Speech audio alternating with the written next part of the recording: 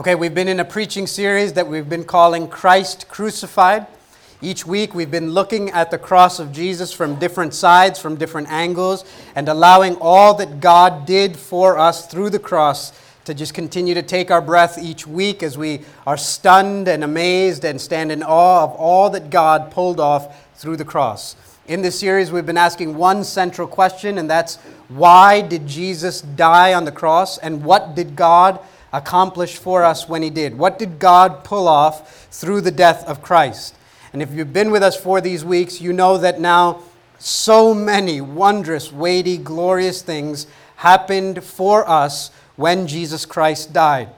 We used words like propitiation, expiation, substitution. We'll use words like reconciliation, these big, meaty, biblical words to describe all the wondrous things that God has done for us. Ideas like the wrath of God that was against sin in righteousness, the fury of God was satisfied on the body and through the death of Jesus Christ. That we who should have received wrath have now received mercy. We considered the filth of our sins and sins committed against us that had stained our souls were now cleansed through the blood of Jesus Christ. We considered our enemies who were out to kill, to steal, to destroy us, were crushed by the victor on the cross as Christ stomps on the head of the serpent. We talked about our chains being removed, our debt being paid. Each week we considered one more different thing that God did through the cross of Christ. There are still more weeks in this series, so you can imagine still more weeks of considering all that God accomplished. So what I'm hoping you at least see as we've been walking through this series is it is no small thing that God did when Christ died on the cross. When we talk about the cross of Jesus, we're not running by that. We're not getting past it. We're not moving on to something else. We're taking a long time, a lifetime, eternity to linger at the foot of the cross and to drink in all the benefits that are there for us. So if you've tracked with us for any of that, you'll get what I say when I say that what we're considering today may be perhaps the most foundational of them all.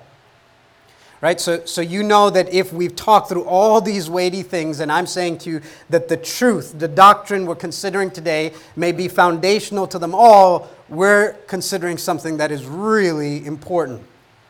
Martin Luther, the great man of the Reformation, said that it's on this truth that the church stands, this hinge that the church stands or falls, that without this truth lodged in its central place, the church cannot exist for even a single hour.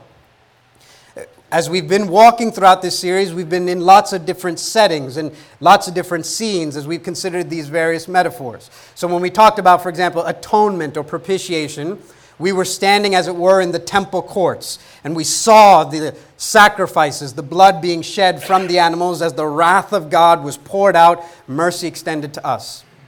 When we talked about redemption, we were now in the world of the slaves. We saw the shackles and the chains, the whip to the back, and we saw that they needed a redeemer to set them free.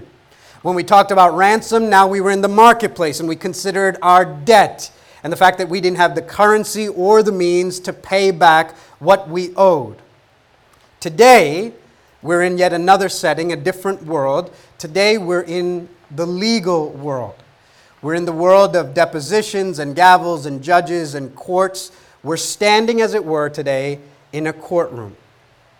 Only, as you stand there, you are the one that's on trial. You are the one standing in the defendant's seat. You're the one that's standing there. And the crimes that you have committed have been laid out for all the court to see. Every one of your sins has been registered as evidence against you in this trial. And all your deeds, every sin you have ever committed, has been presented as evidence against you. The charges are many, and the case is all but closed because the evidence is clear to everyone. You are guilty. And standing before you, sitting as it were on His seat, is God, the righteous judge in all his holiness, in all his majesty, in all his perfection, in all his justice, and you stand on trial before God, your crimes are clear, the evidence is in, and this case is all but closed. All you wait is to hear the sentence and the verdict that will ensue. One word alone remains to be said in this courtroom: guilty. And yet into that courtroom, God opens his mouth to shout, innocent. And you've got to ask yourself, how could that be? How, on our end, can we who are clearly guilty be declared innocent? And how, on God's end, can he who is just declare as innocent those who are clearly guilty? That is the doctrine of justification. That's the truth we're considering today. Justification is this big biblical word in Romans 3, 4, Galatians, that simply is the good news that on the cross, God forgave your sin and declared you to be righteous. That God pardoned your guilt and declared you to be innocent. That through the cross of Jesus, you who were guilty were declared innocent and righteous. That God has pronounced over you that you are fit and acceptable and pleasing to him. That you are good enough for heaven as though you were there right now. So that's the truth we want to try and unpack and consider. That's the truth we want to stand in awe of today. I'm going to pray, and then we'll ask the Lord's help to do that together. Pray with me. Father, I thank you for these men and women. I thank you for these brothers and sisters that you've gathered here. We thank you that we have a Bible that we can open so that we can know you. We thank you that we could gather to hear your word. And it truly is your word we have gathered to hear. We do not want to hear the wisdom of man, the thought or philosophy of man. We want to hear from your word and what you would speak over us, speak about us, what you have done for us through Jesus Christ.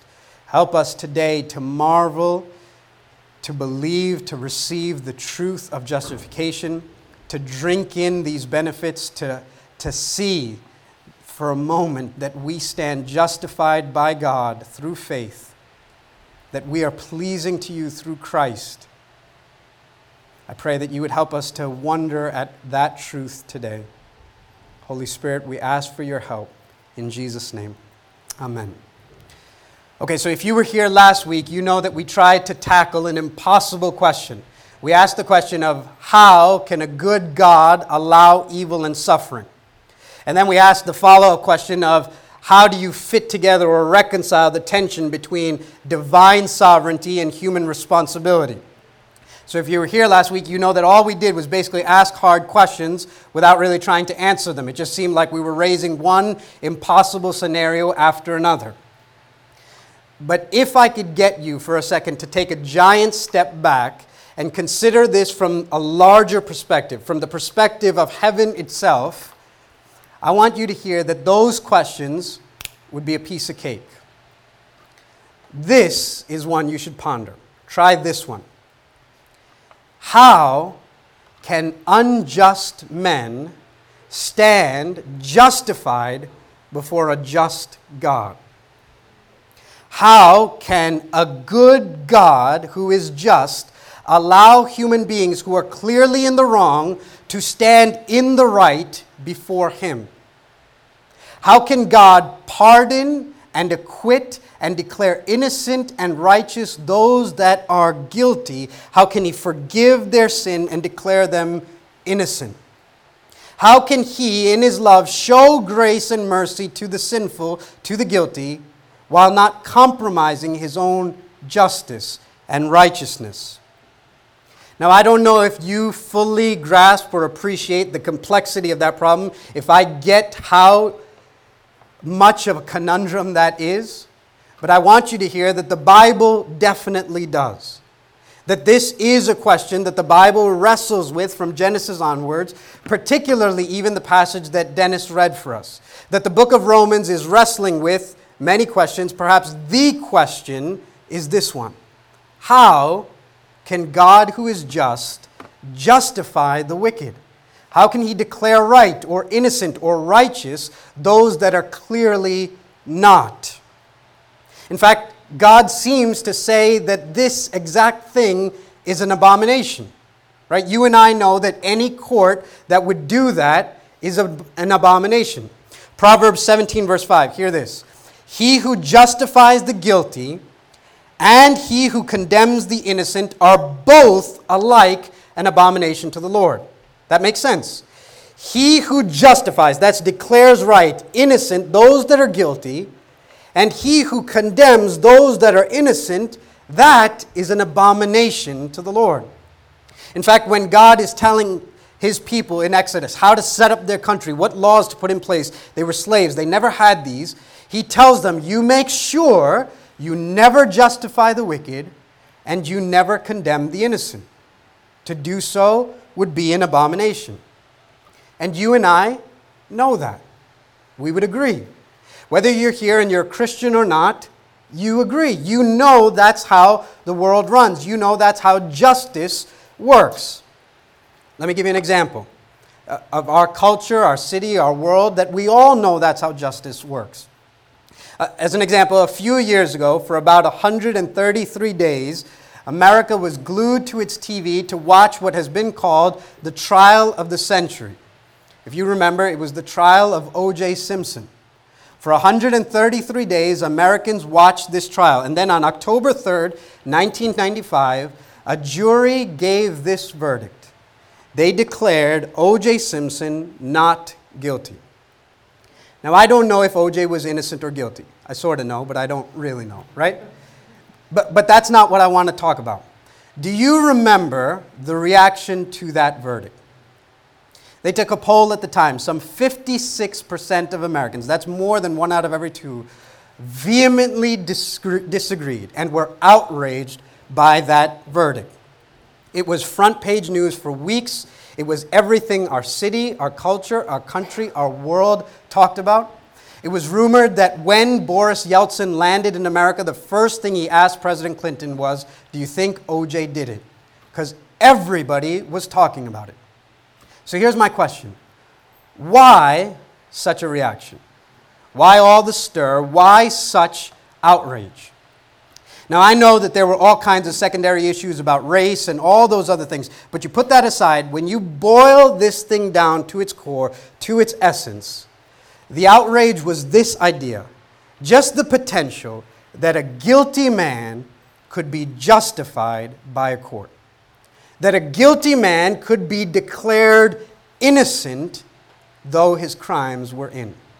Just the thought that someone who was in the wrong would be declared to be in the right sent shockwaves through our culture, through our country, through our world. Because we get that. We get how justice is supposed to work. We get the idea that the guilt has to be paid for. You know that. If a crime were committed against someone you loved, if someone you loved were robbed or raped or murdered or hurt, you would demand justice. And if the guilty were brought into a court and the judge said to them, I declare you innocent, you would be outraged. If the judge even said, I forgive you, if even moved with compassion, pardoned, you would not sit back and say, how kind. You would demand justice. The guilt must be paid for. So then that is the problem of the gospel, the problem of the scriptures. How can God justify the wicked? How can God, who is more righteous than any man, more just than any judge, more holy than any court, how can God possibly declare righteous those that are guilty? So you can appreciate the shock waves that must have went through the church in Rome when Paul writes in Romans 4:5, God justifies the ungodly. Think of that. Paul has just said God is in the business of declaring right those that are wicked and ungodly. That God's practice is to declare right, justified the ungodly. And to be sure, remember, those are the only ones that God justifies. The ungodly. The ungodly are the only ones God declares to be good and right and acceptable to Him. God doesn't justify pastors. God doesn't justify worship leaders. God doesn't justify Congregationalists or Pentecostals or Presbyterians. God doesn't justify those who are religious or trying real hard or those who serve the poor. God does not justify anyone but the ungodly. Everyone God justifies is an ungodly person, a wicked and ungodly person.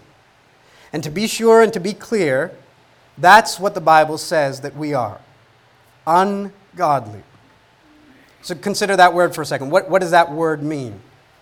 When you say something is unsomething, it can usually mean that it's not something. So you could take ungodly to mean that we're not gods. So God justifies everyone that's not God. Or there's a better way of understanding ungodly. Ungodly is more like the word un-American.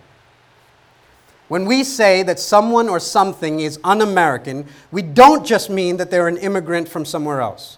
We don't mean they have a passport from Spain or from France or came here from Russia. When we say that something or someone is un-American, we mean that they stand in opposition to America. Right? Terrorism is un-American. It's something that stands against, at enmity with, opposition to America. It stands for that which America hates, and it's against that which America loves. That's un-American. When the scriptures say that you are ungodly, it's not that you're just not God.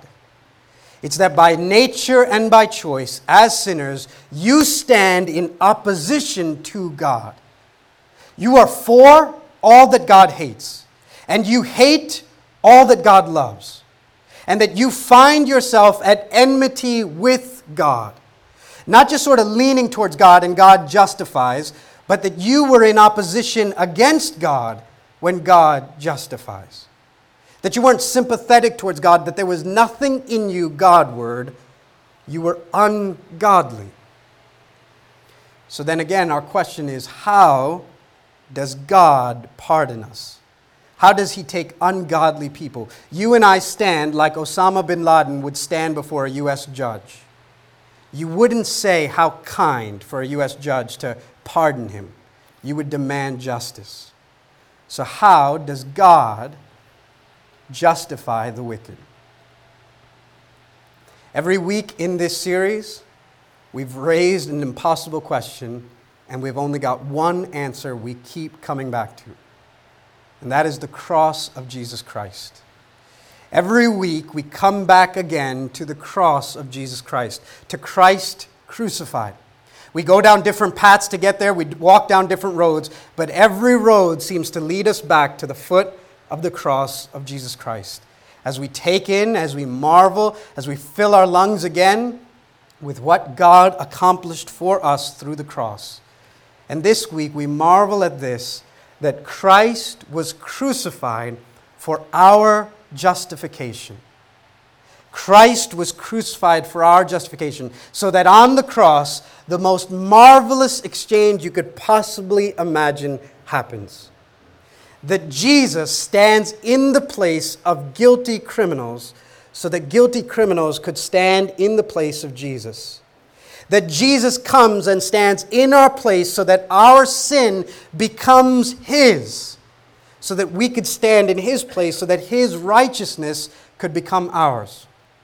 1 Corinthians 5:21 says, He who knew no sin becomes sin for us, that we might become the righteousness of God. Do you see that? He who knew no sin becomes sin for us, so that we who were sinners might become the righteousness of God.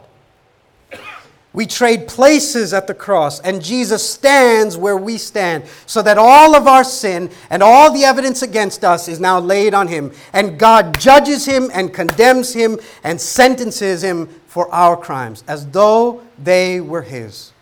He so unites himself with us and us with himself that our crimes become his. And God lays on him the punishment of us all.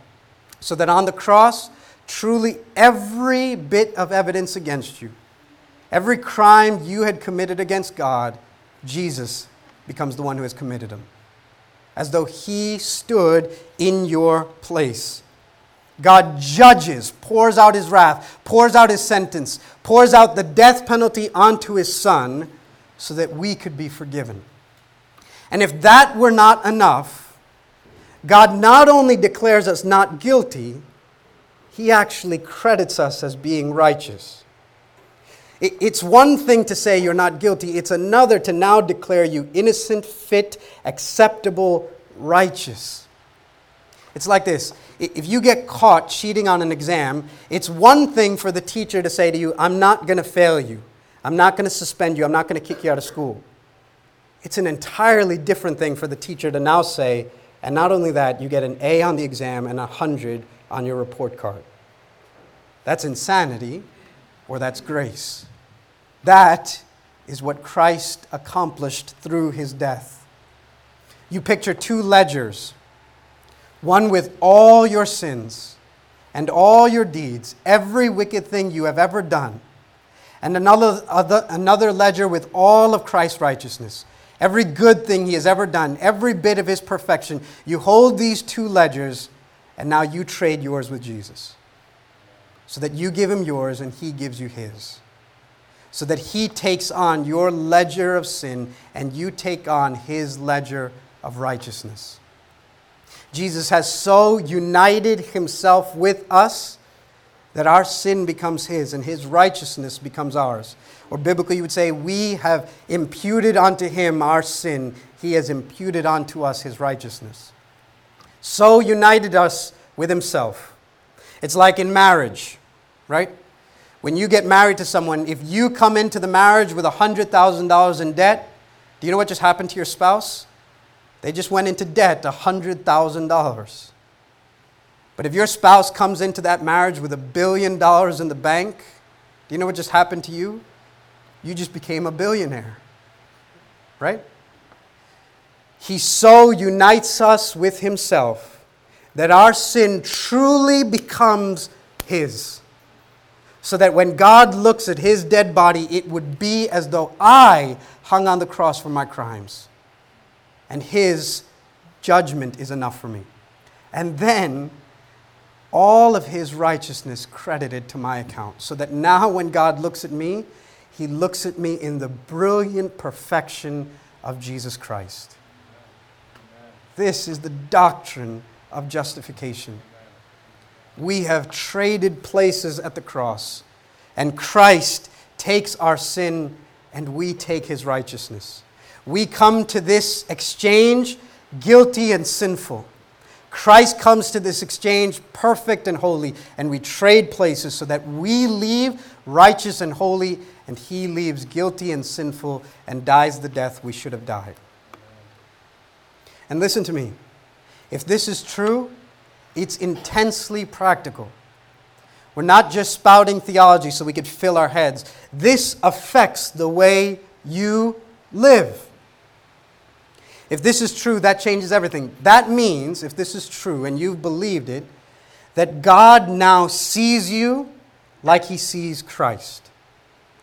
Think of that. Drink that in for a second.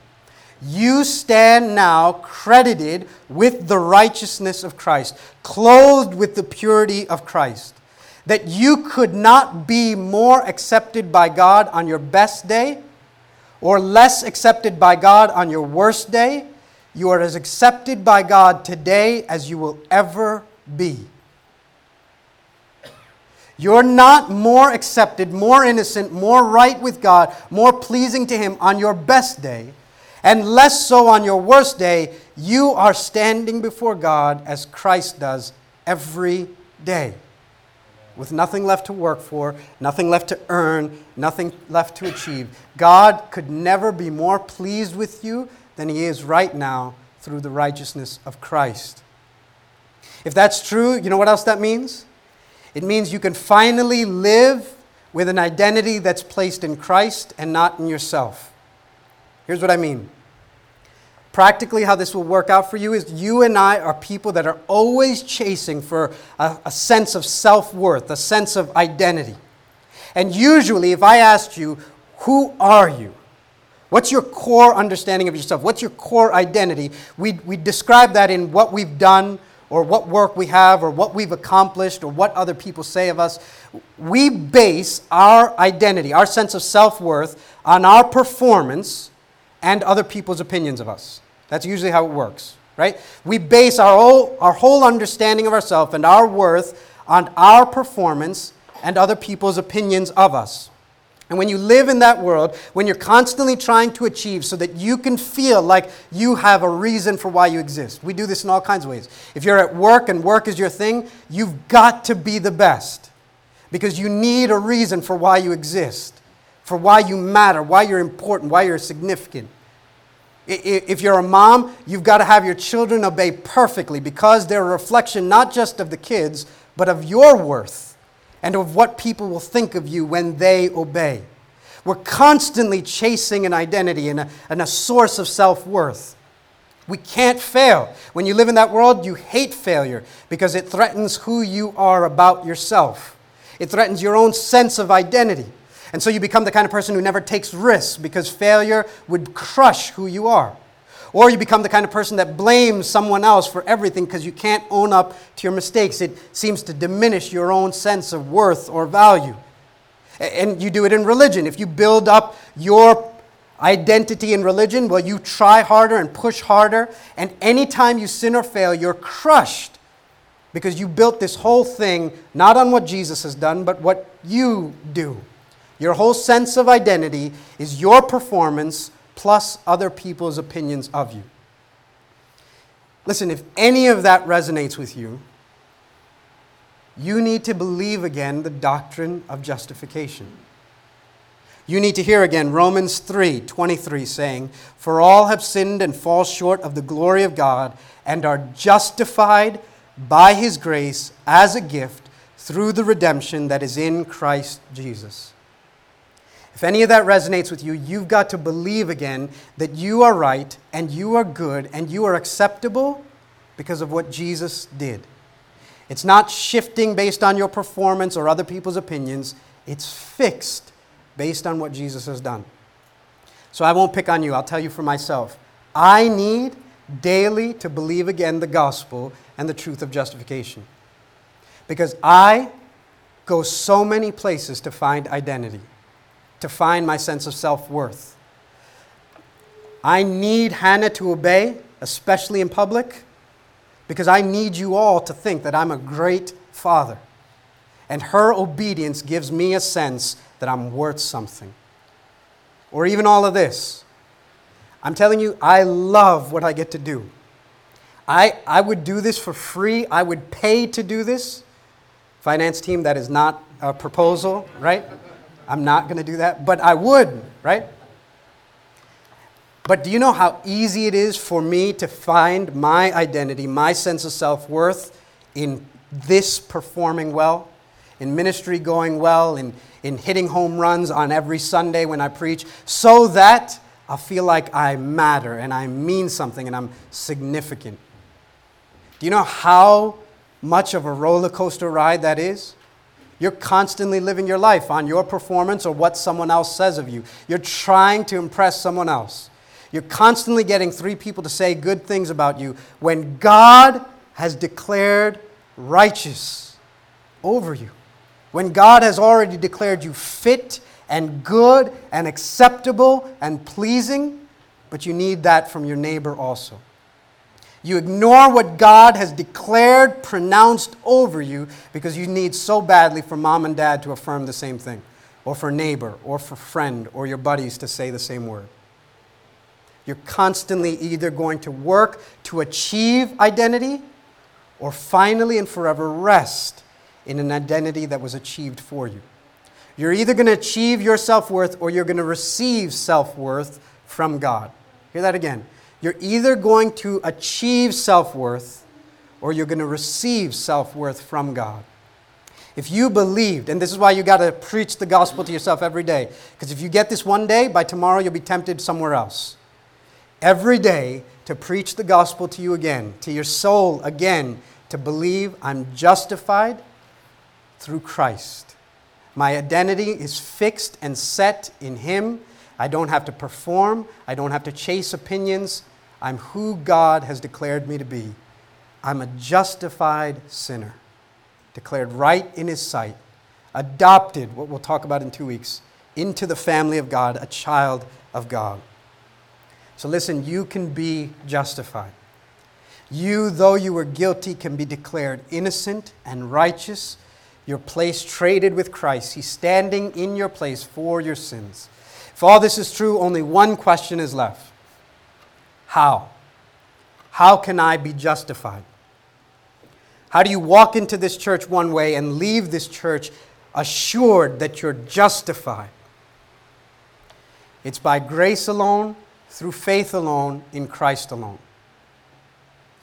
You are justified by grace alone, through faith alone, in Christ alone.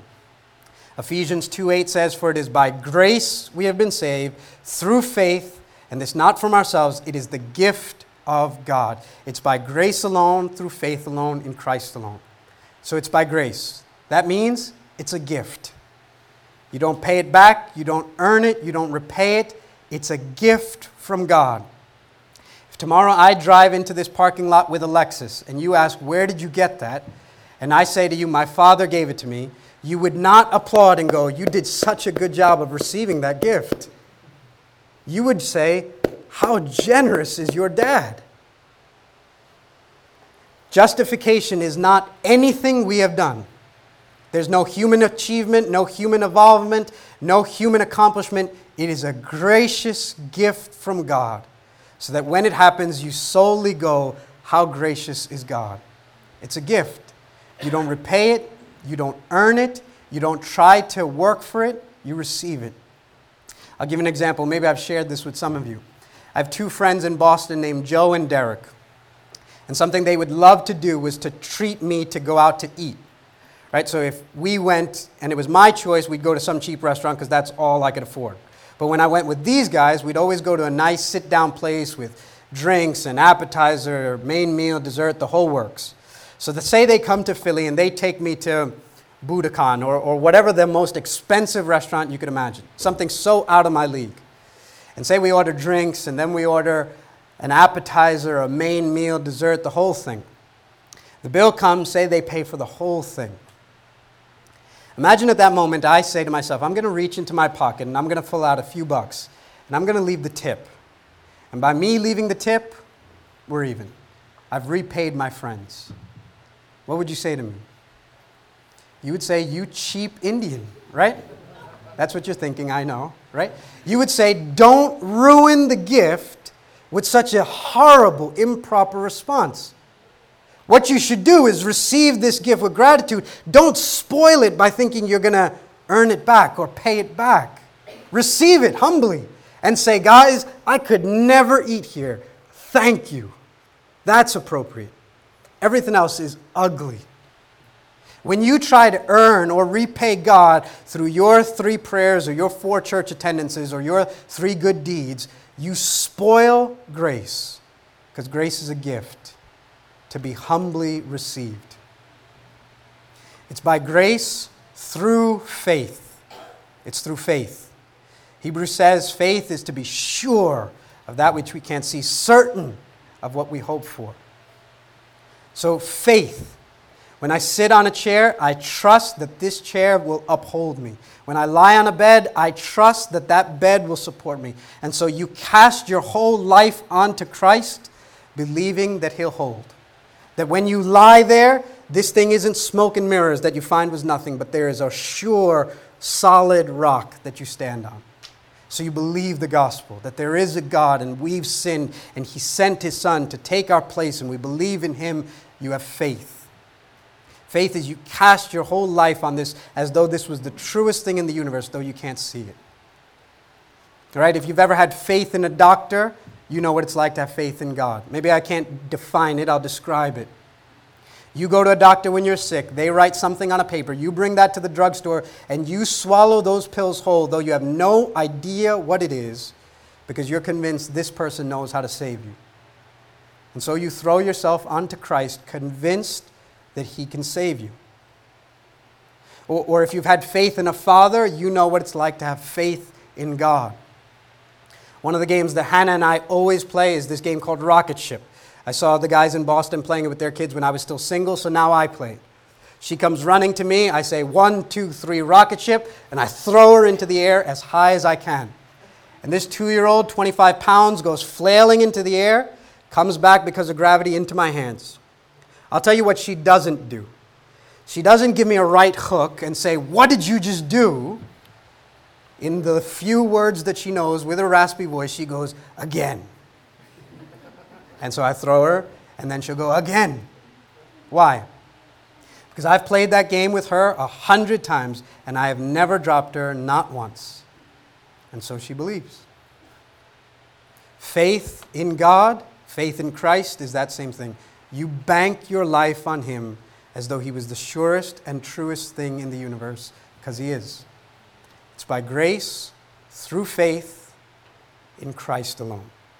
It's in Christ.